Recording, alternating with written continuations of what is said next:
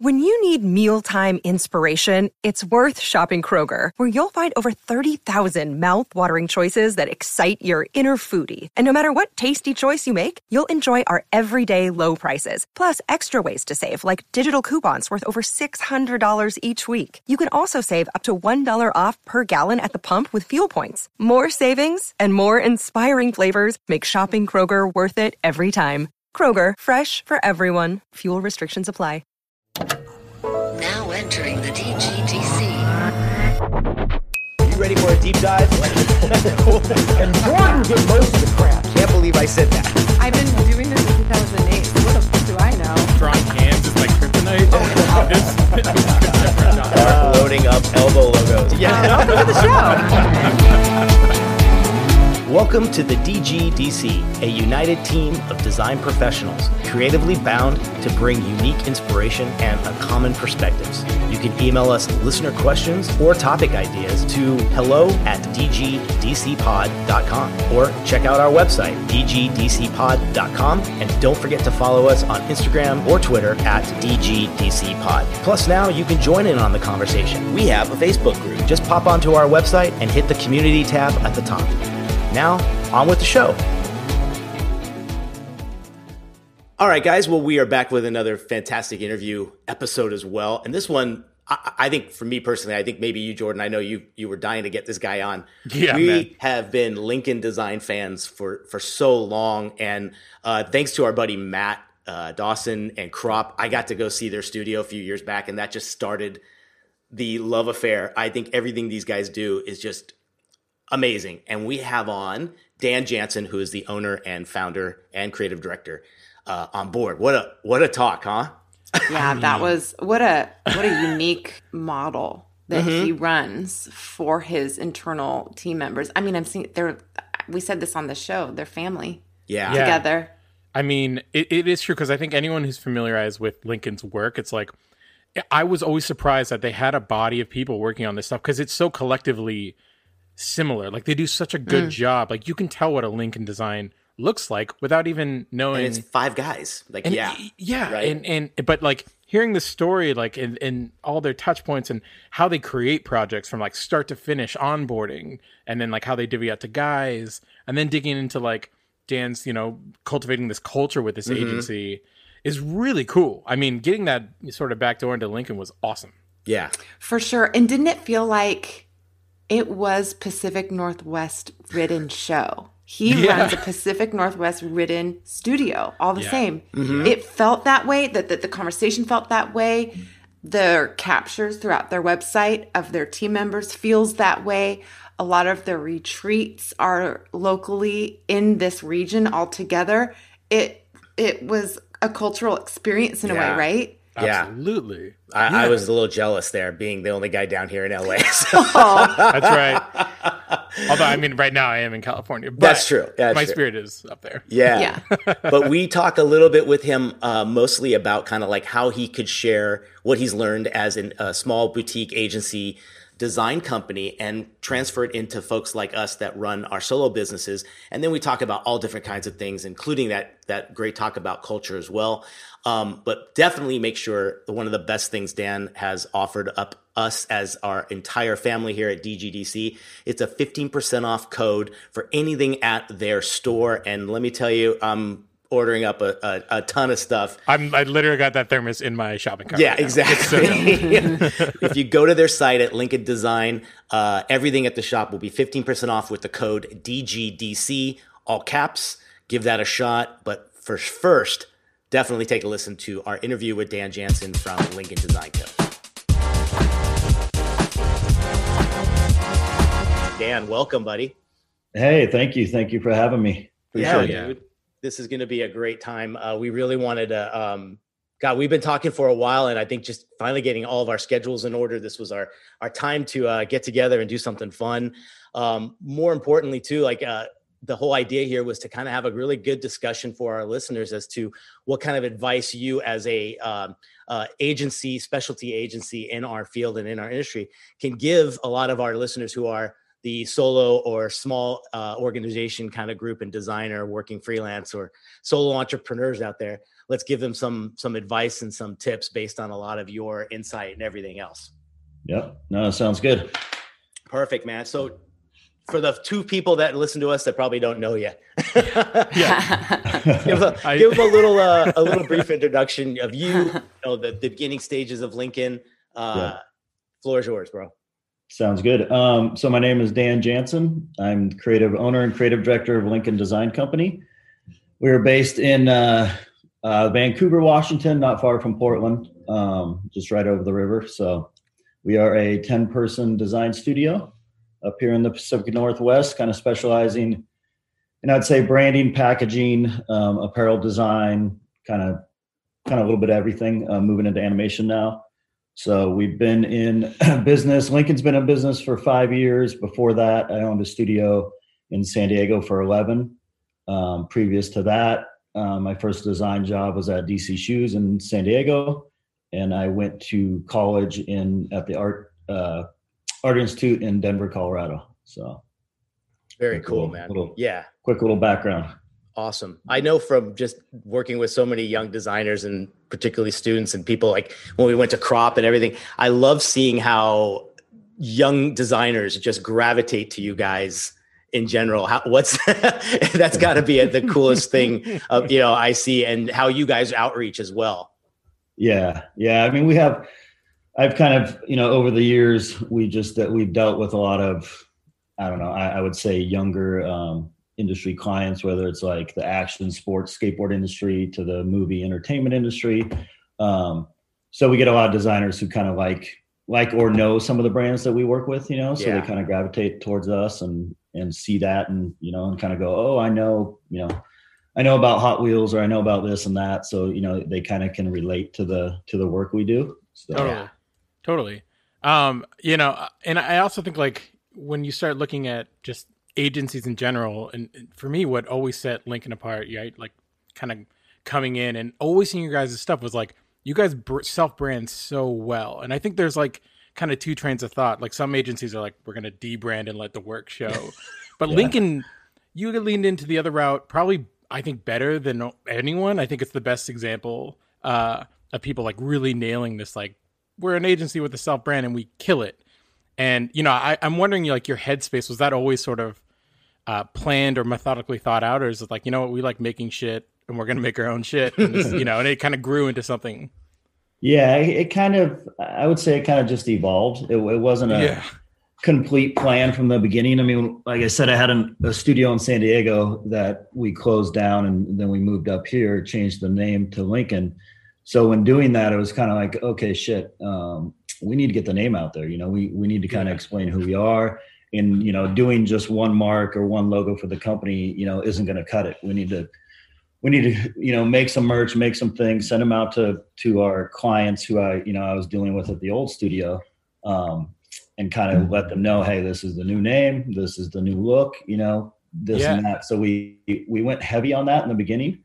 And the more and more we did it, the more and more we got back, like basically briefs with our poster in it and our logos and our apparel, that we were doing. Cool, yeah.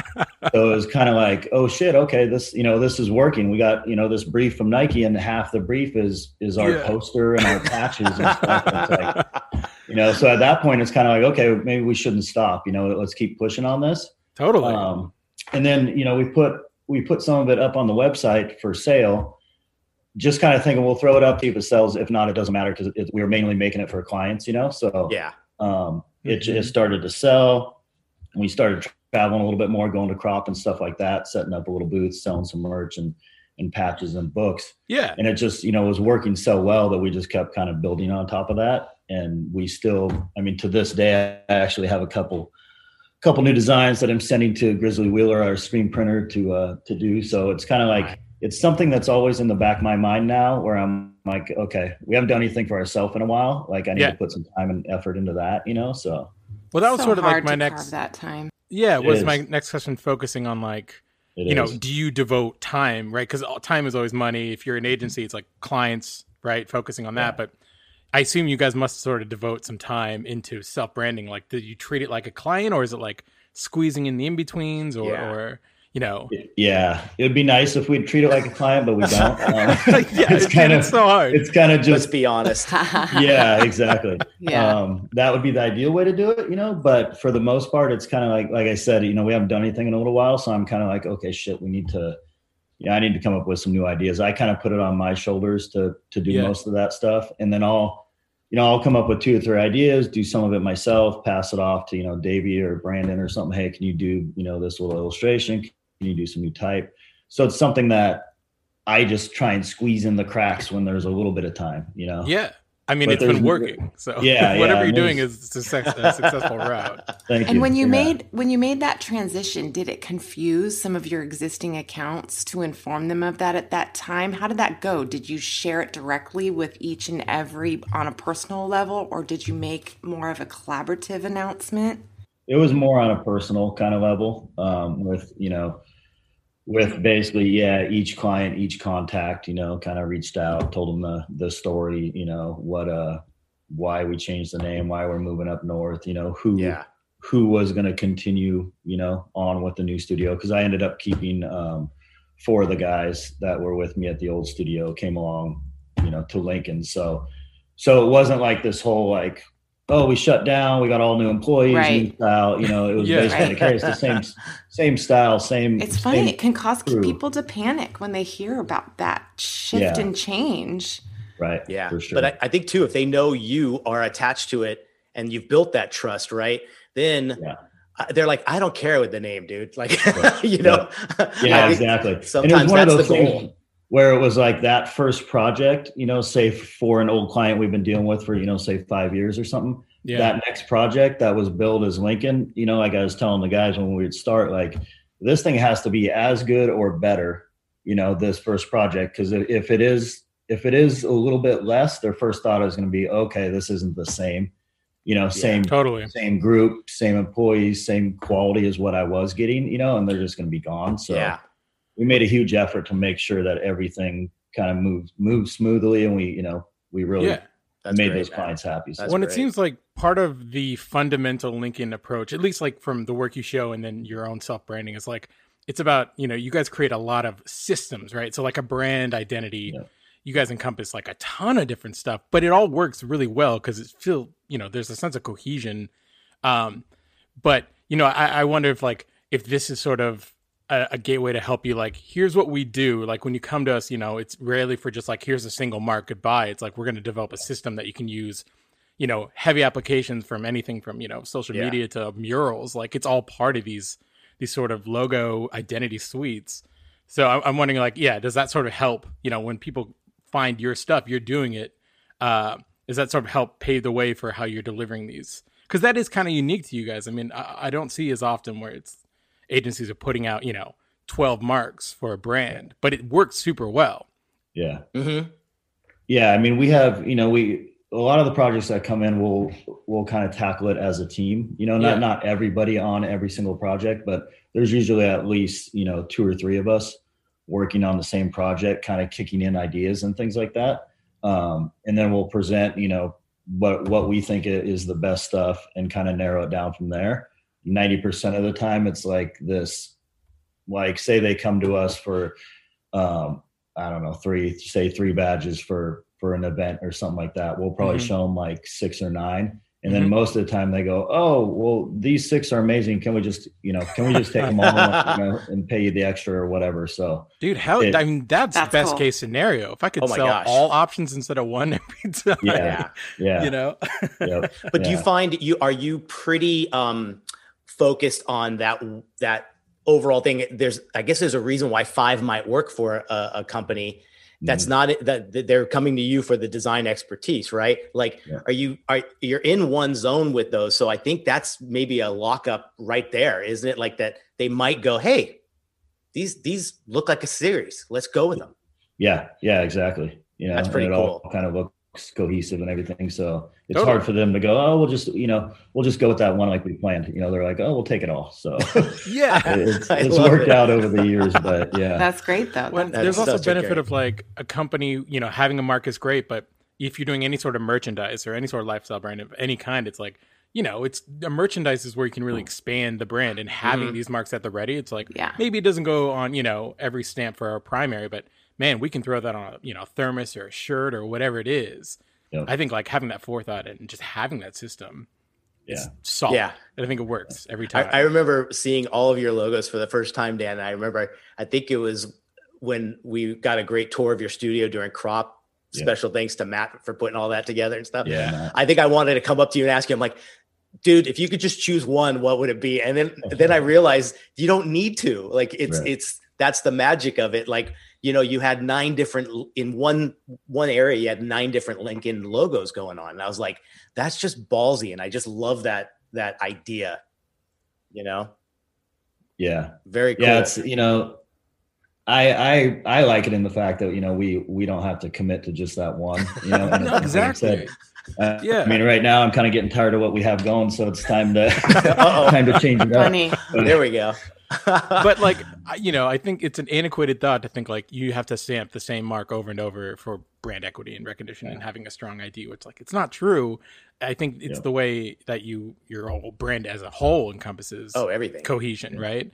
And I think you guys, again, are like such a good case study for like, you can fucking change up the mark every few months if you want to, and it still works. There's still something about the cohesion of like how it operates, how things look and feel. You can always sort of tell like a Lincoln Design illustration or brand out there.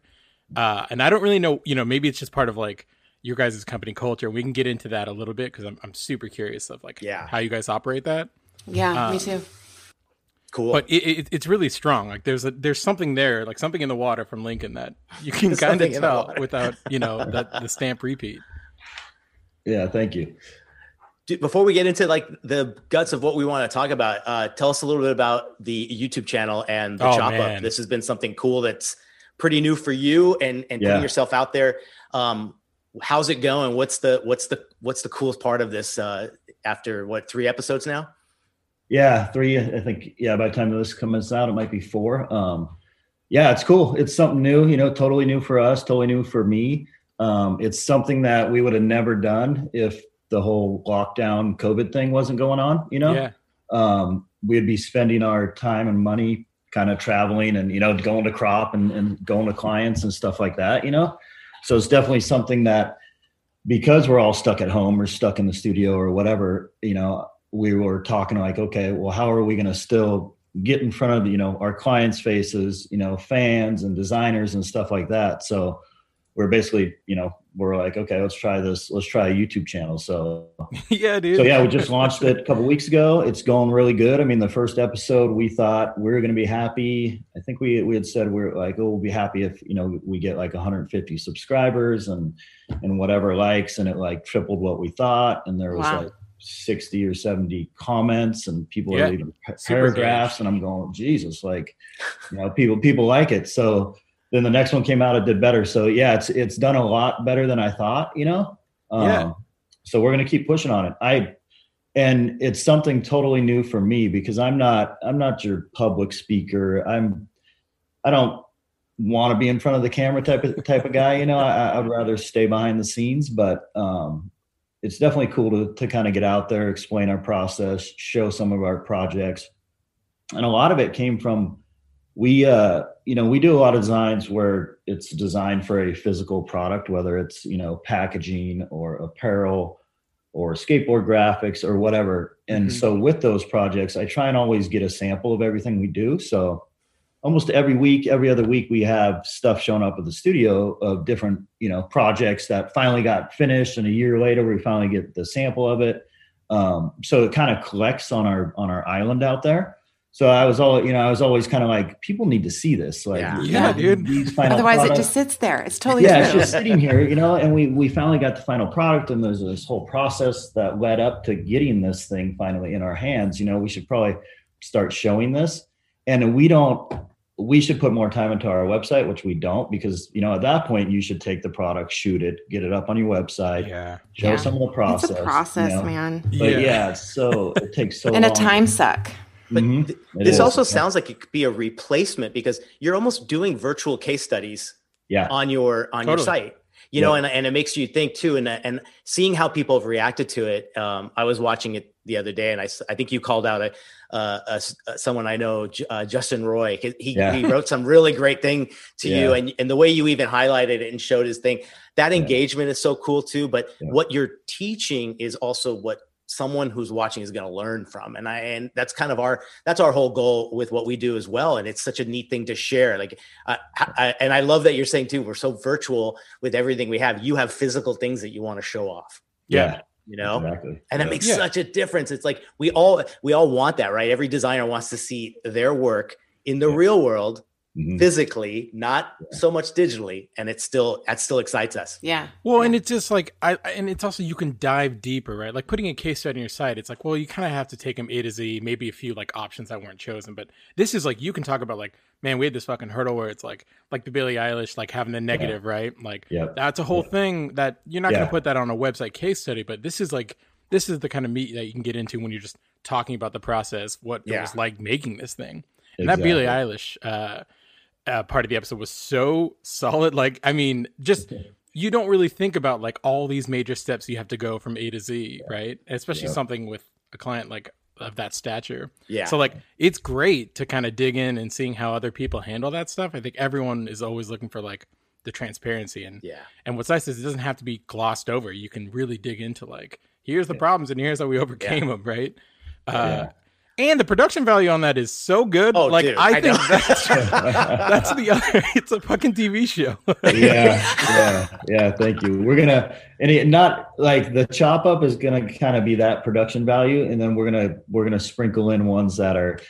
We're gonna do some, you know, at some point when we can get out of the office and people are moving around. We're gonna do some, you know, some retreat ones, some travel, nice. Like, hell yeah, you know, stuff like that. So it'll kind of be this constant, the chop up show, and then on top of that, you can further it that way. That's great. These are wonderful things that I think, as much as it's doing for you externally, you could probably show this to a client and say, look at the culture, you know, we've created here, and these videoed case studies is just a whole other.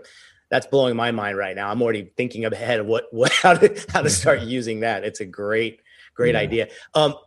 We talked a little bit about, you know, how you made that switch in, and we want to kind of start talking about the advantage to the average listener and the folks that like could really kind of take into this, the insight you had. You started the gig, you kind of made the move and into Lincoln. What was it like getting those first few clients, setting up shop, you know, bringing the team over, all those challenges? What kind of stuff did you realize was working at that point? Or I thought the bulk of it was just transitioning all of your existing over, and some maybe you hadn't.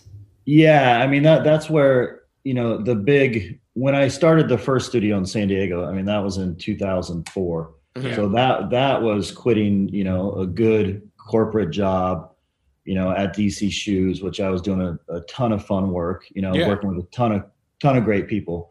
So quitting that job to jump off and start a studio with an old high school buddy, that was the real sketchy part in my career, where I was kind of like I had a 6-month-old my 6-month-old son at that time. So it was kind of like, my wife's like, really, you have retirement, you have, you know, it's a leap of faith, you know, that's and you're going to take this leap, you know? So, and it was basically, you know, almost a freelance deal where it was just me and my buddy that were doing it. We quickly hired our first guy right after, and then a couple other people.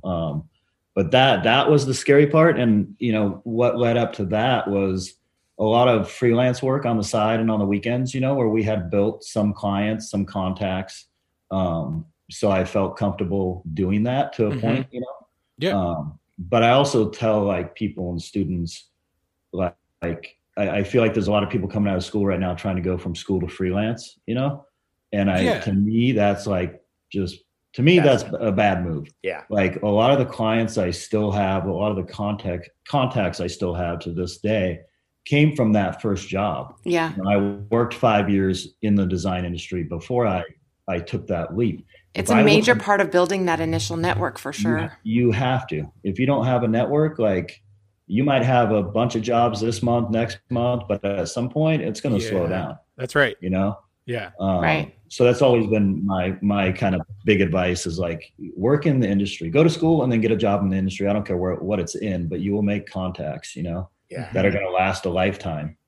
So then, with closing the old studio and starting Lincoln, there wasn't that many challenges, just because I would say 70-80% of the work was still coming from my previous clients. We just kept the ball rolling with that.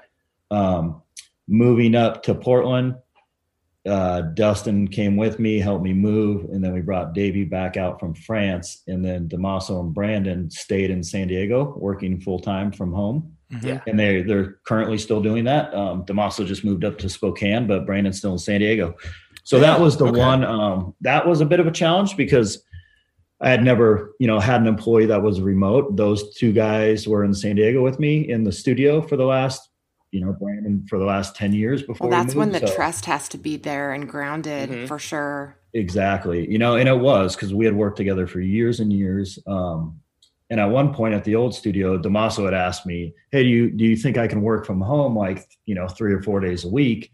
Because with those guys, they're heavy illustration. They're doing, they get their project and they're doing 10 hours of illustration. There isn't a ton of, back and forth like a design project or something like that. So so he had pitched it to me years ago. And I was kind of like, at that time we had 10 or 11 people in the studio. And, I was kind of like, it's not fair to everybody else that you get to work from home, just because your job allows, and we're all here at the studio, and this is pre-COVID and everybody working at home now. But so we kind of said, no, let's just pause on that. So I knew when moving the studio up here that he would be cool with working from home, so it ended up working out great. They're still working remotely from home. And it's worked. Yeah. Works. It's really neat well. that you found that location didn't really mean much before the rest of the world did. Right. Yeah. Because I'm thinking too, when you probably made that move up there again, like a client, as long as you had that withstanding trust and everything was going great, again, they're probably going, we don't care where you're located. We're doing everything virtually now and through Or internet. Did you have some accounts that did care? Good question. So we didn't really know. I mean, being in San Diego, there wasn't a lot of, I would say, clients or big companies down there that we were dealing with. I had a couple clients in LA that I'd go up to, probably every 2 months, and kind of stop by those clients. But for the most part, no. It really wasn't an issue. It's just the way the world is going. I mean, every once in a while, we'll get those individuals that are super passionate about our local relationship, but by and large, it's not. Yeah. I think there's a benefit to sometimes because it allows you, if the client's great too, your meetings and your things are so much more efficient. You're just going, look, this is all we got. We got a quick phone call, or you can handle it all through email. And sometimes it actually is good. I know the local ones back in the day, you're like, let's go meet up. And you're like, that's like 4 hours. Right. Yeah. That's like my whole day is going to be gone. Yep. Yeah. Yeah. Dude, I work with a lot of breweries, and it's like that's their mentality of like, oh, come have a beer. It's like, well, it's 1 afternoon, 4 beers later, I'm not gonna be able to go back and do work. Like, you guys, it's so sweet though. Yeah, there's one silver lining during COVID, right? Like that hasn't happened. Yeah. So with that streamlined virtual internal setup that you've got running now, what would you say is the biggest hang up for you?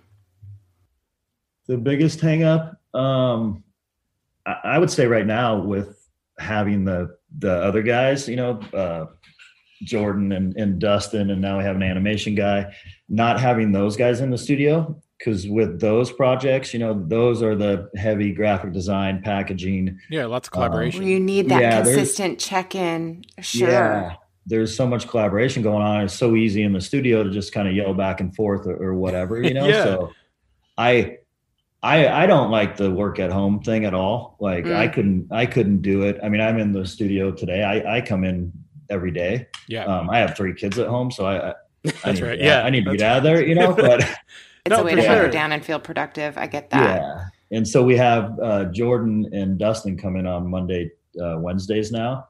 So we're like trying to ease back into it, but to me, that being next to each other, that, lunchtime, like, oh, hey, hey, how you feeling about the due date at the end of the day on this project type of stuff is so much easier in person, Well, it's organic. And those are those it's are the not avenues. A check-in on Slack, Yeah, right. But those are the avenues that really build company culture. It's that face-to-face interaction, like, and I know that's always like a big part of this agency life is like, that company culture is what's fueling the drive and the inspiration and the good work.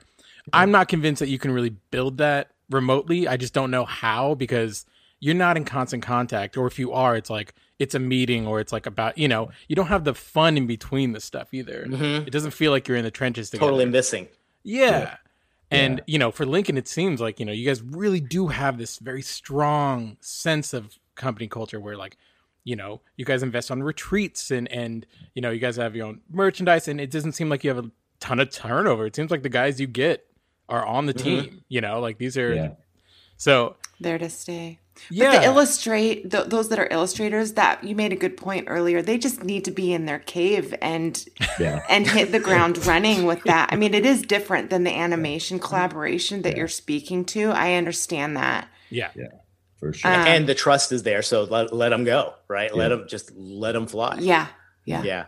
What do you do primarily now, particularly with the remotes and all that, but time management skills or practices? Has anything really stood out that works for you guys that's like worth sharing with the solo entrepreneur, someone that I think we all still struggle with it, trying to find out what works and what doesn't, Yeah.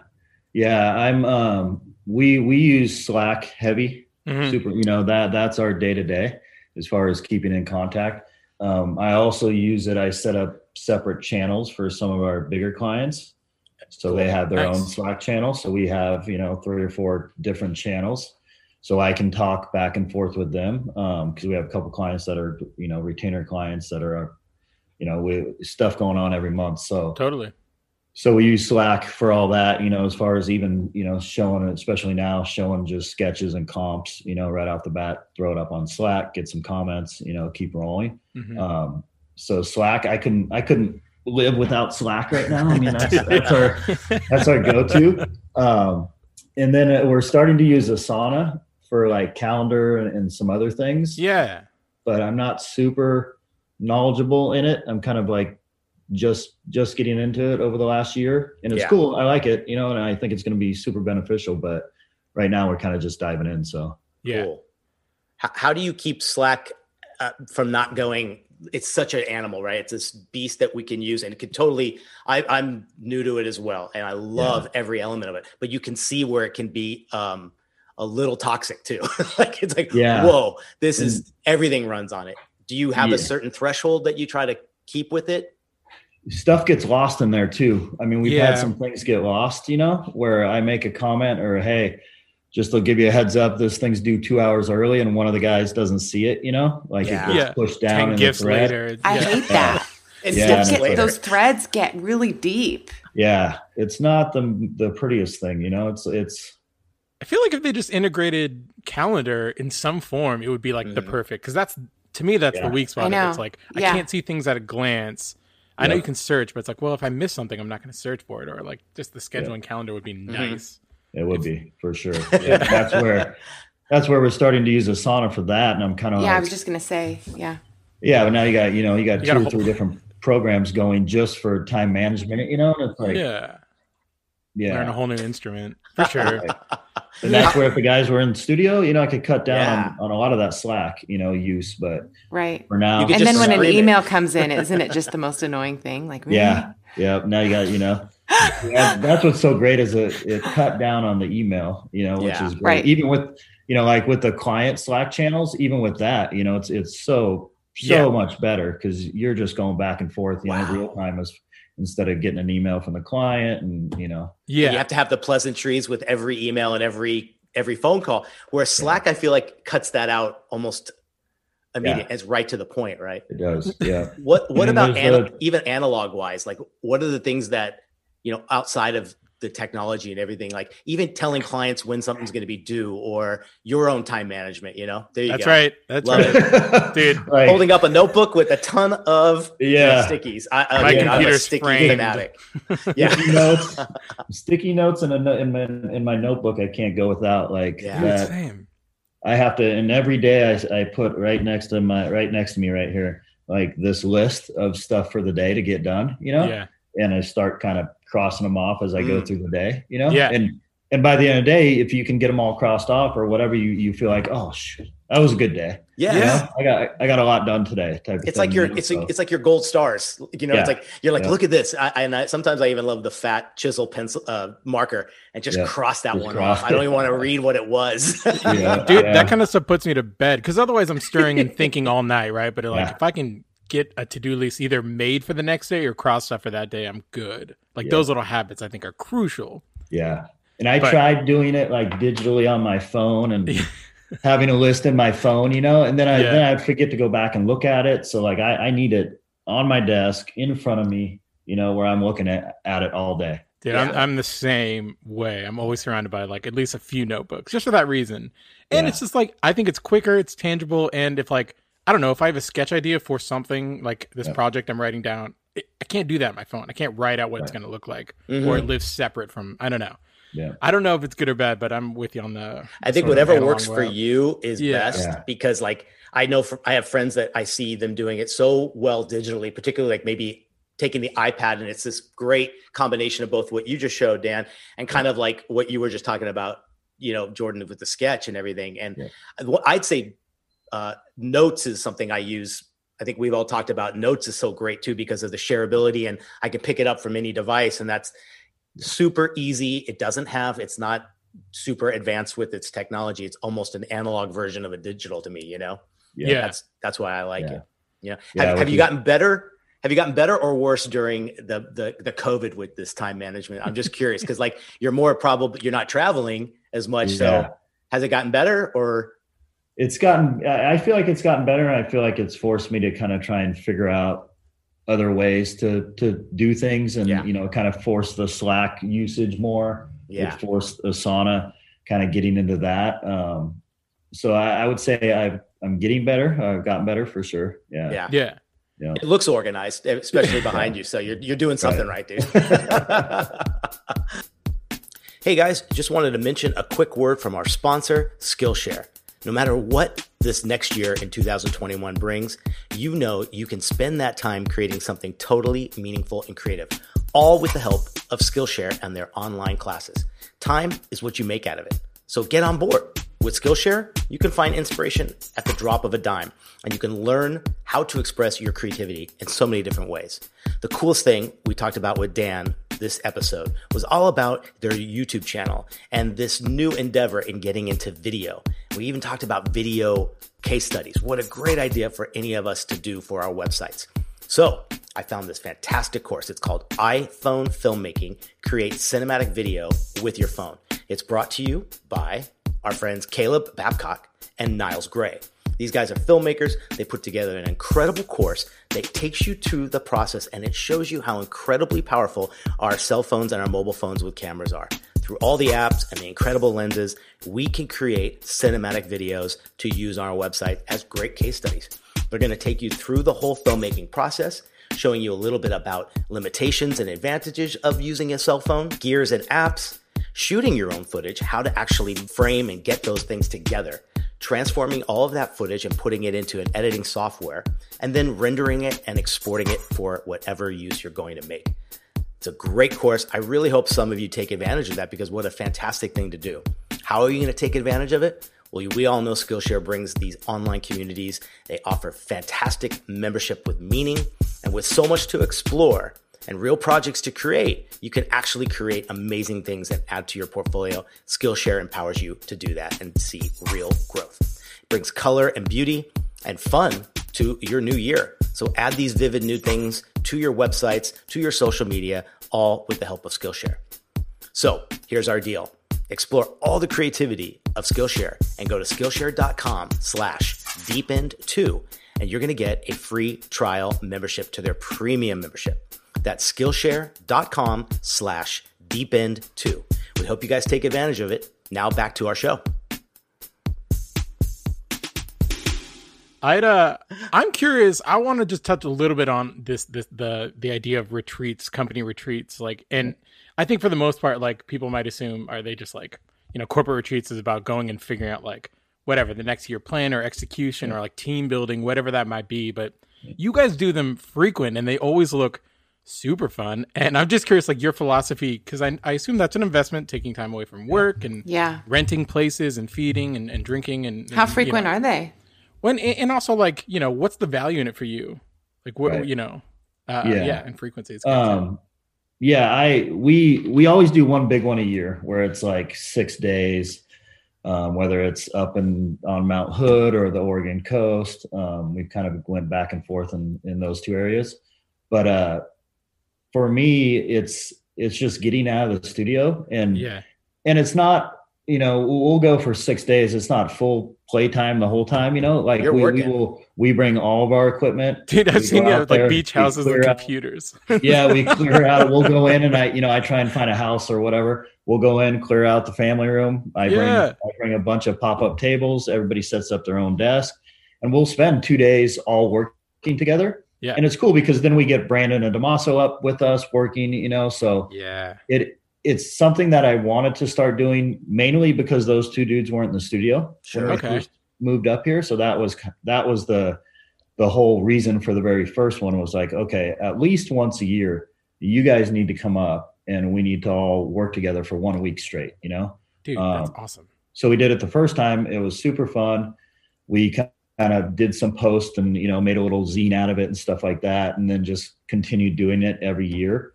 And then in between, like, we'll usually do like 1 or 2 small trips, whether it's to like Designer Con or Crop or something like that, and spend a couple days. But yeah, it's been, I feel like it's priceless, as far as that time, Yeah. And a year goes by so quick, all of a sudden the next one pops up and it's like, oh shoot, like here we go again. So it's been good. This last year, we obviously couldn't do one. We're actually going February 16th through the 19th for like a 3-day one out here on the Columbia River Gorge, but It's just going to be half of the companies coming out. We're going to do like a 2-day meeting, Zoom the other guys in and just kind of talk about 2021 and kind of goals and stuff like that. So we're going to it'll be like a mini one, but yeah. Yeah. Is it a time where you guys, like you just said, almost like take stock and look ahead? Yep. Plan some goals as well? Yep. Yeah. Kind of plan out, some goals, what we want to accomplish for that year. And then even kick around ideas of like, who would you want to work for? What's your dream client if we could land one this year, or what kind of projects, would you like to see us taking on that are a little different than what we're doing or whatever. So yeah, it's good. You just get that conversation going, get a couple drinks and, a little barbecue. Yeah. Everyone speaks a little bit differently and has a little more fun. So, totally. Yeah. We know it from our drinking podcast episodes. same thing. Does that become a little bit of a prerequisite when come interview process? Are you sure to disclose that that's a part of your gig yearly and maybe trickling in a few smaller roundups? That is a mandatory consideration. It's extremely important to our culture. How do you feel about that? Do you run it by them at the beginning phase like that, or do you just kind of feel them out over time upon hire? No, I definitely let them know, hey, this is something we do, every year and pretty much you're expected to come. Yeah. Good. Their first question to you is probably like, when's the next retreat, Dan? Right. Yeah. I mean, usually they kind of know about it or are excited about it. Like we have a new animation guy who's just coming on. So we kind of went through that whole process with him and, this is what we're doing and everything, so. And now, now it's weird with the new one coming up. I gave everybody an option, like, sure. Everyone feels a little bit different about what's going on, as far as traveling or just hanging out with multiple people, so it's kind of it was everybody's option to either come or not, so. No, totally. Yeah.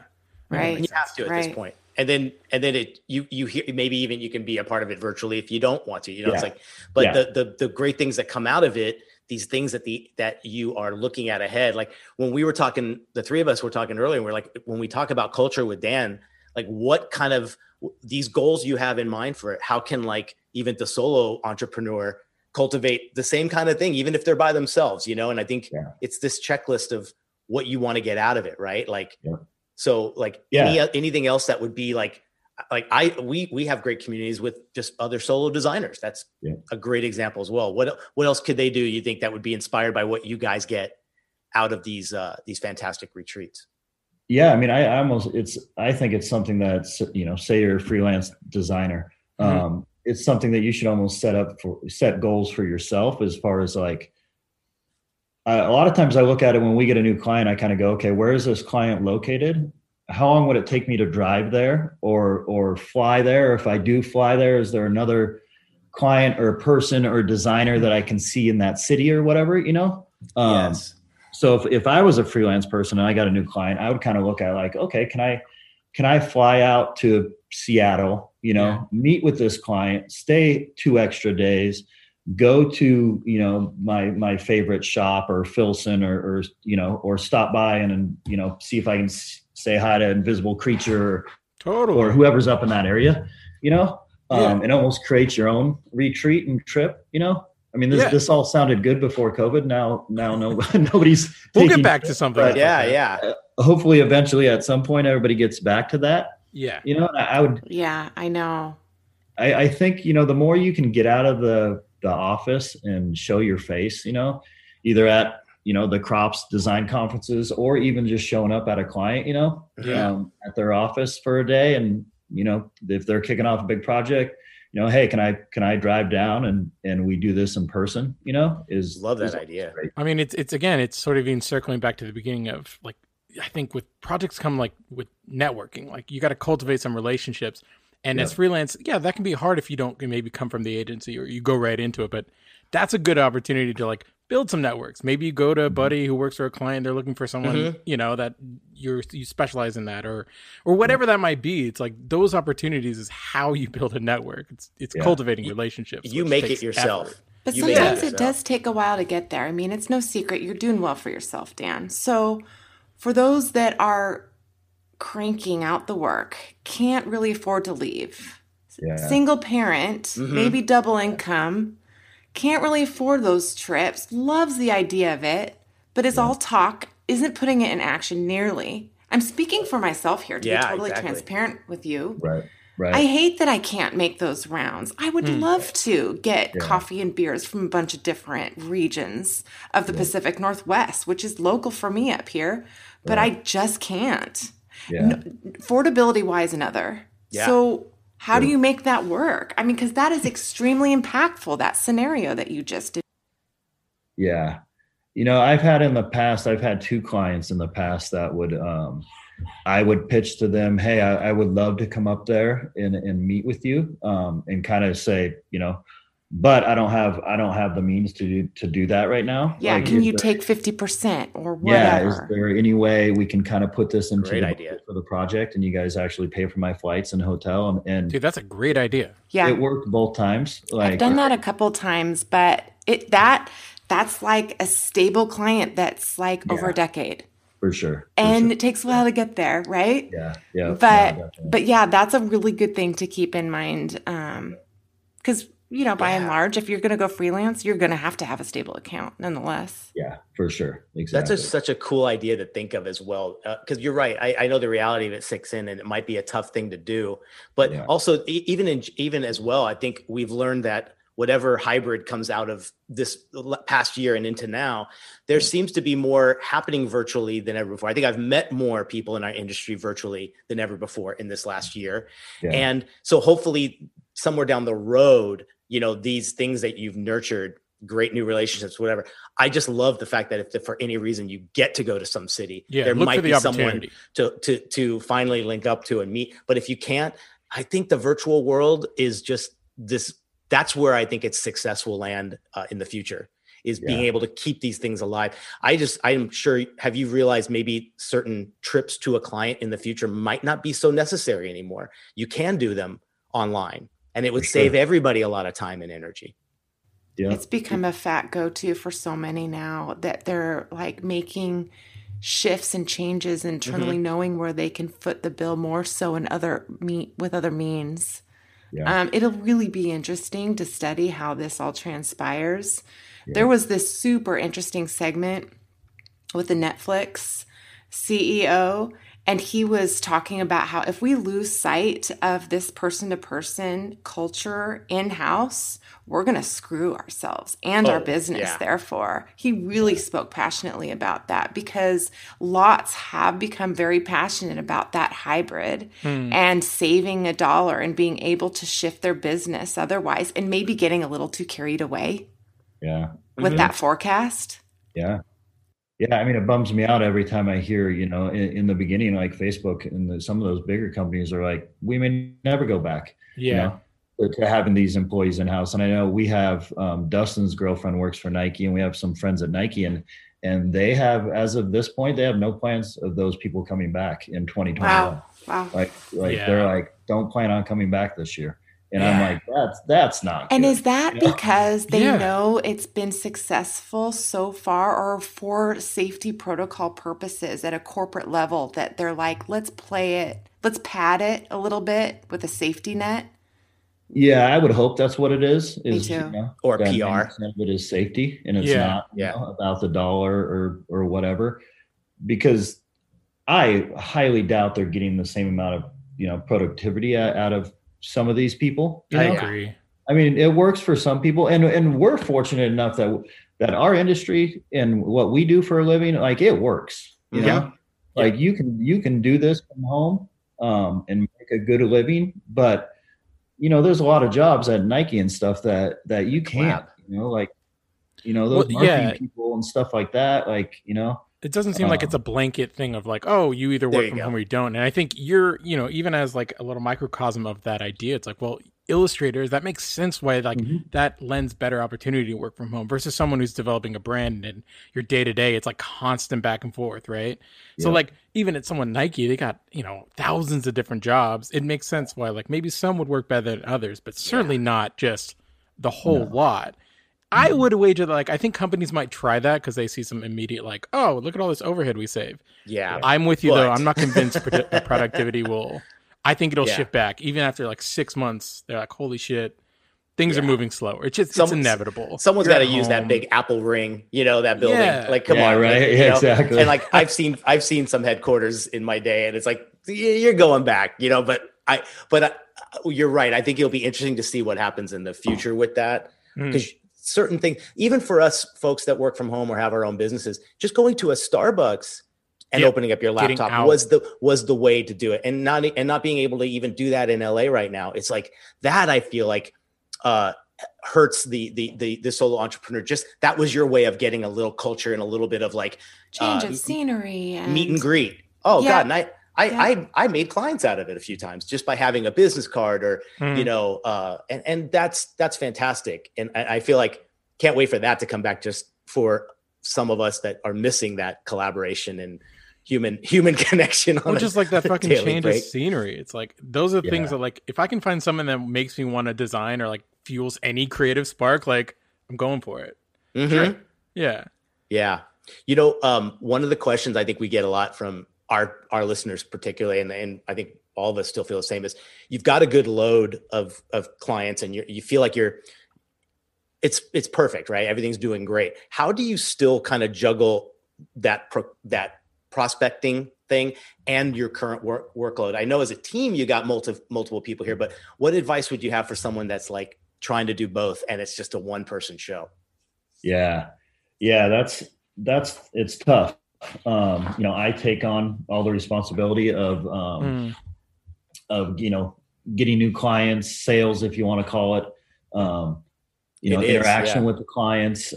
It's something over the last, year or two that I'm starting to loosen up and, give some of that to some of these guys and Dustin and Jordan and stuff like that. But it would be tough because I have a hard time. I used to do a lot of the design work. It's getting less and less every year.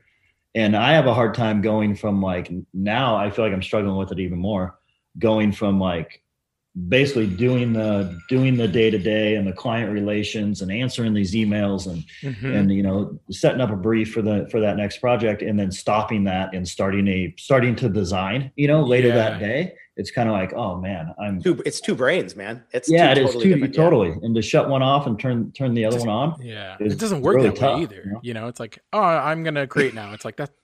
It's so hard to make that work. Yeah. Yeah. Well, like, was it hard going from, again, like kind of designing and really like that creative side and then transitioning to where you are now, but also you're kind of leading, like you have a whole crew, like you're sort of, I assume you have to deal with like HR or just like any of these things that like, I don't know if there's just like a podcast you can listen to that tell you how to run a company. Like that seems difficult. And was the transition, like, did you learn a lot from like the corporate world that you influenced how you kind of structure a company?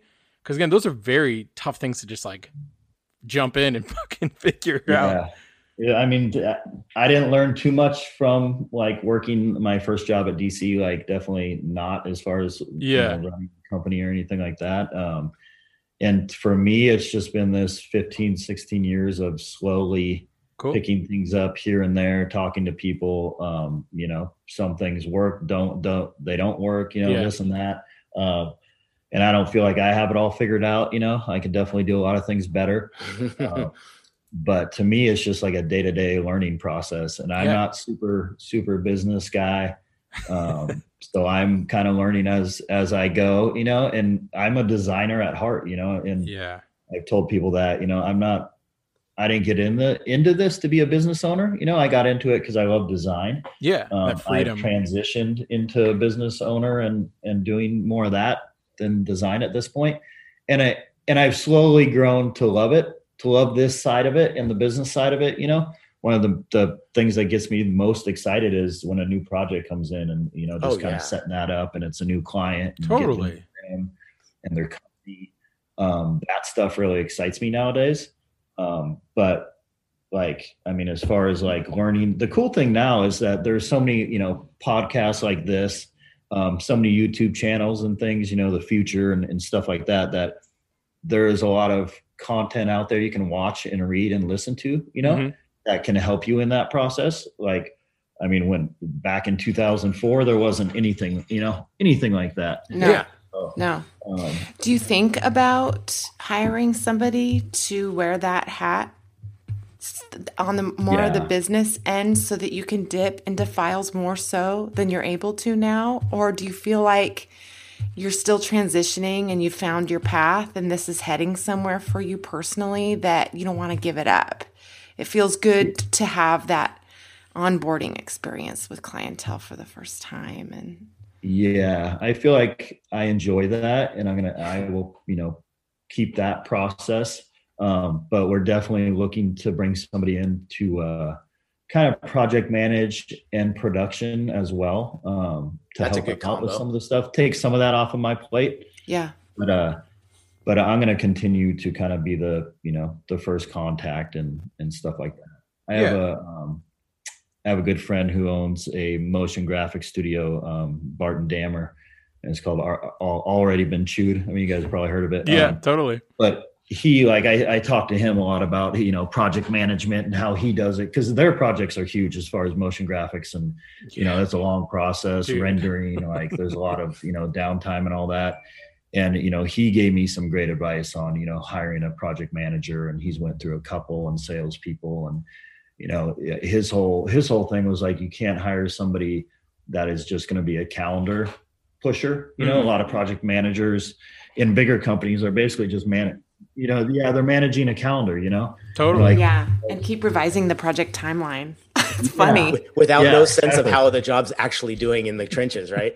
You know, and he was like, you're the one talking to the client. So if there's a quick change in time or you know, a project needs to get finished sooner, or you can push it out, like you're going to know that first before this project manager, and then the project manager gets bummed because that was part of their job. So Yeah.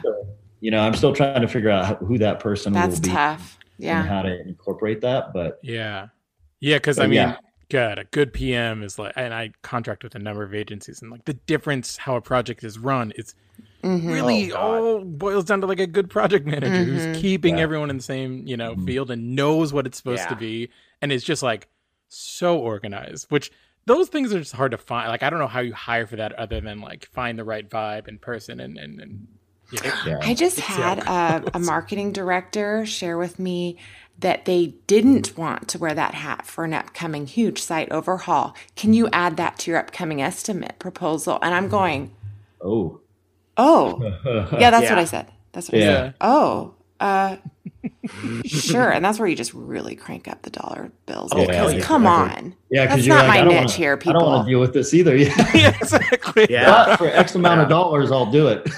No, that's right.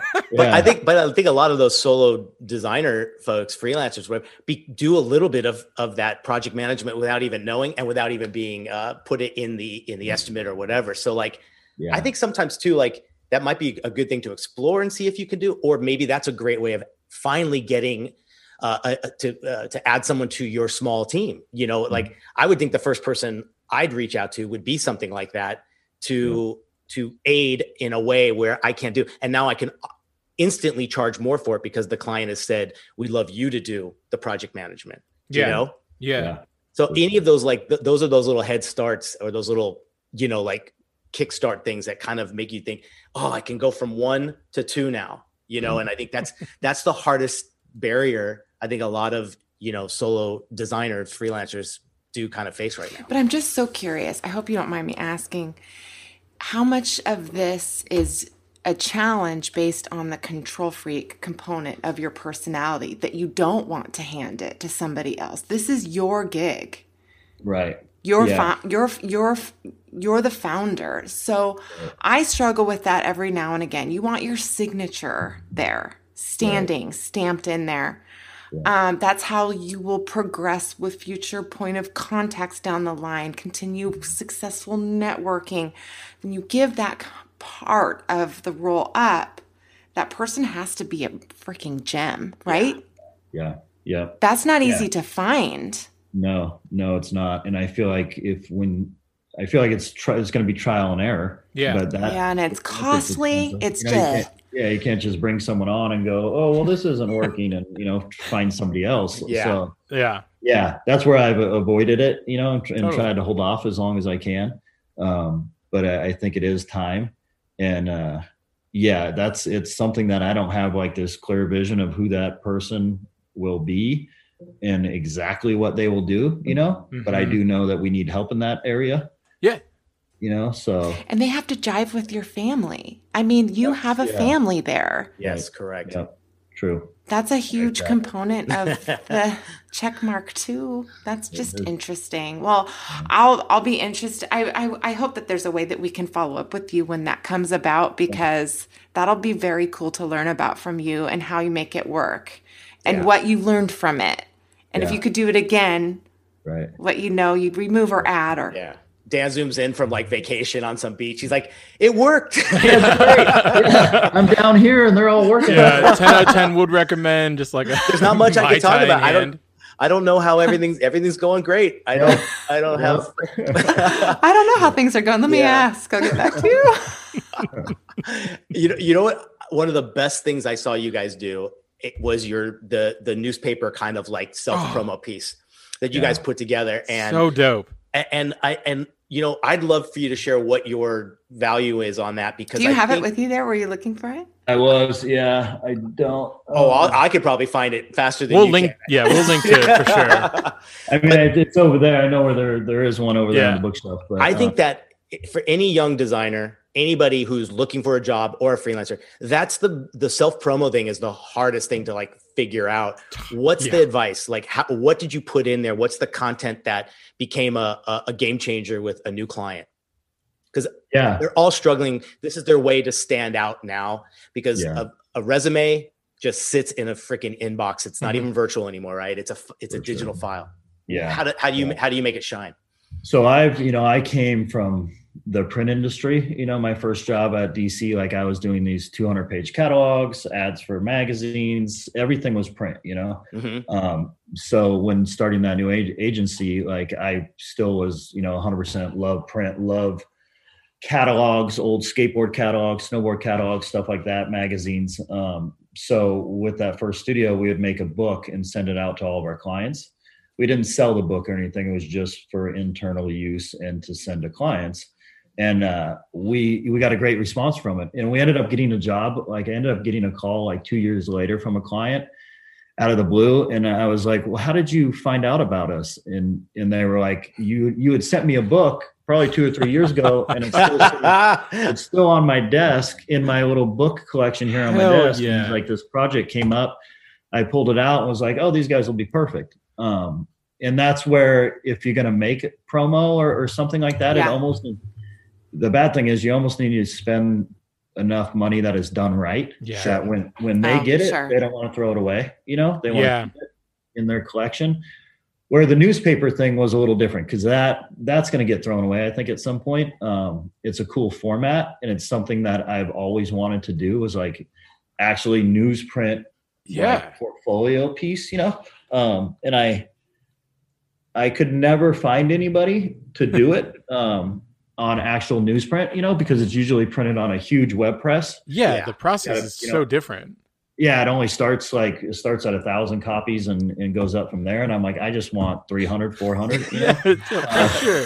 And everyone's like, no, you can't. They do the massive volume, don't they? Yeah.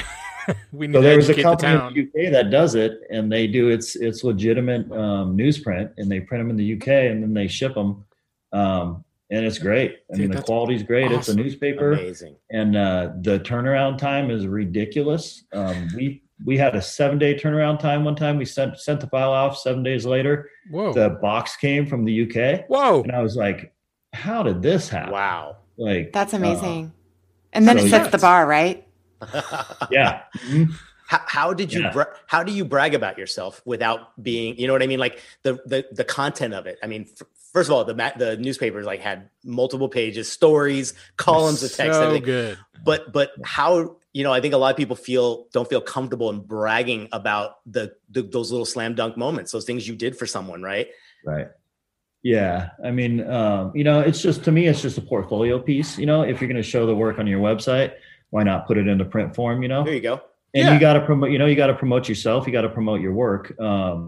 So that stuff I'm comfortable with, you know, as far as, but, you know, being in front of the camera and saying, hey, look at us, or look at me, like not so much, you know, but if we can make a book of the work we did last year and, you know, and share that with clients and stuff, you know, great.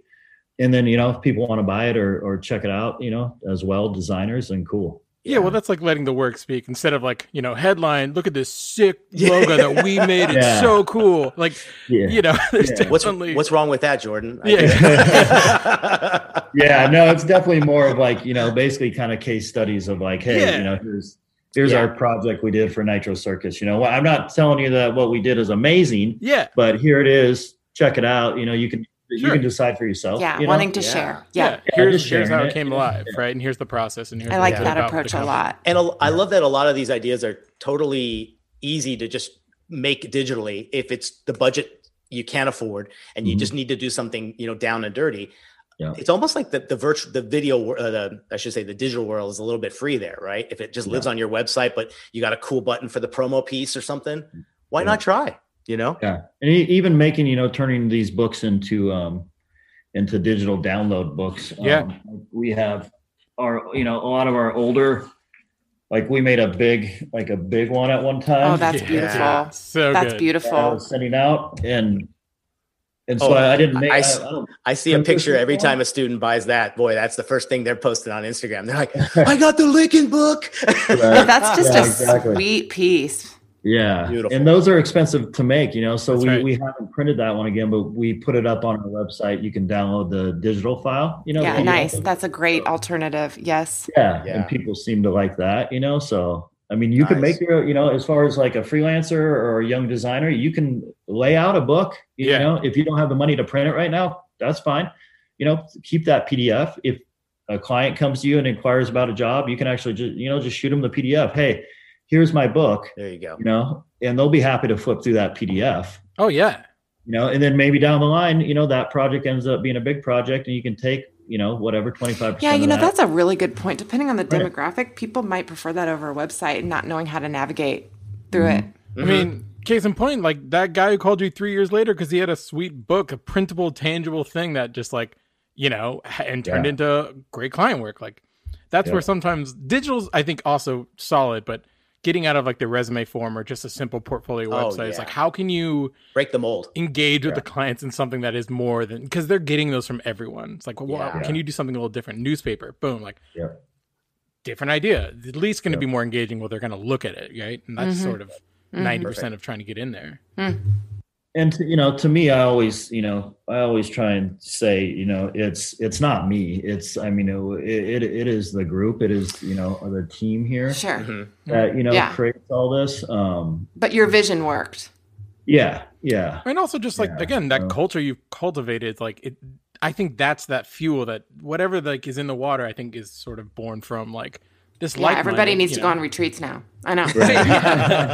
Or even the day-to-day process, whatever's working. Yeah. I mean, it's definitely working.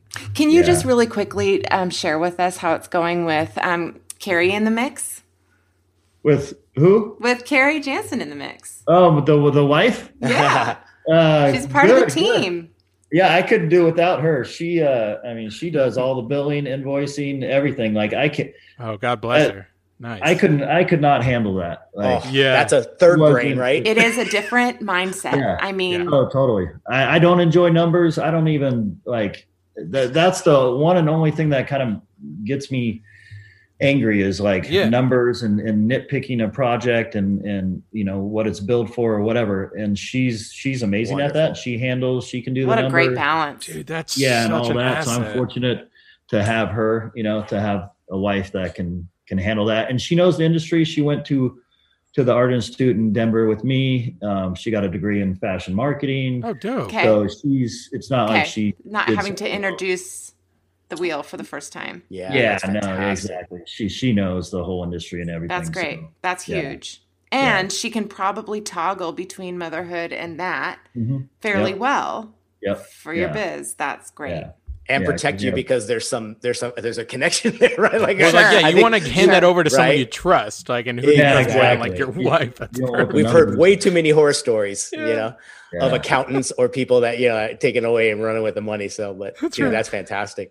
Well, dude, this has been great. Dan, again, thank you so much, dude. So great. So glad we got this in the books for sure. It's gonna be a great one for our listeners as well. Yeah, thank you guys. I appreciate you having me on.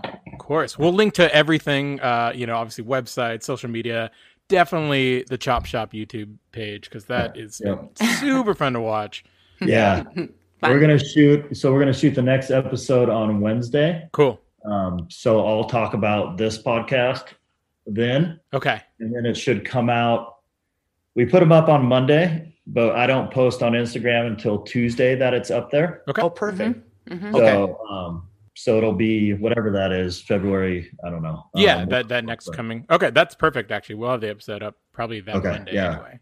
Cool. Perfect. Yep. So I'll talk about it. You know, we'll have a link and everything in that episode and all that. So cool. Beautiful. All right. Cool. Well, thanks so much again, Dan. Appreciate it, bro. Yeah, thank you. I appreciate it. Yeah, it was fun. Cool. Yeah, it was fun. Have a really great weekend. Yeah, have a good weekend, bro. What a great entry into the weekend. Right? Perfect. Yeah. All right.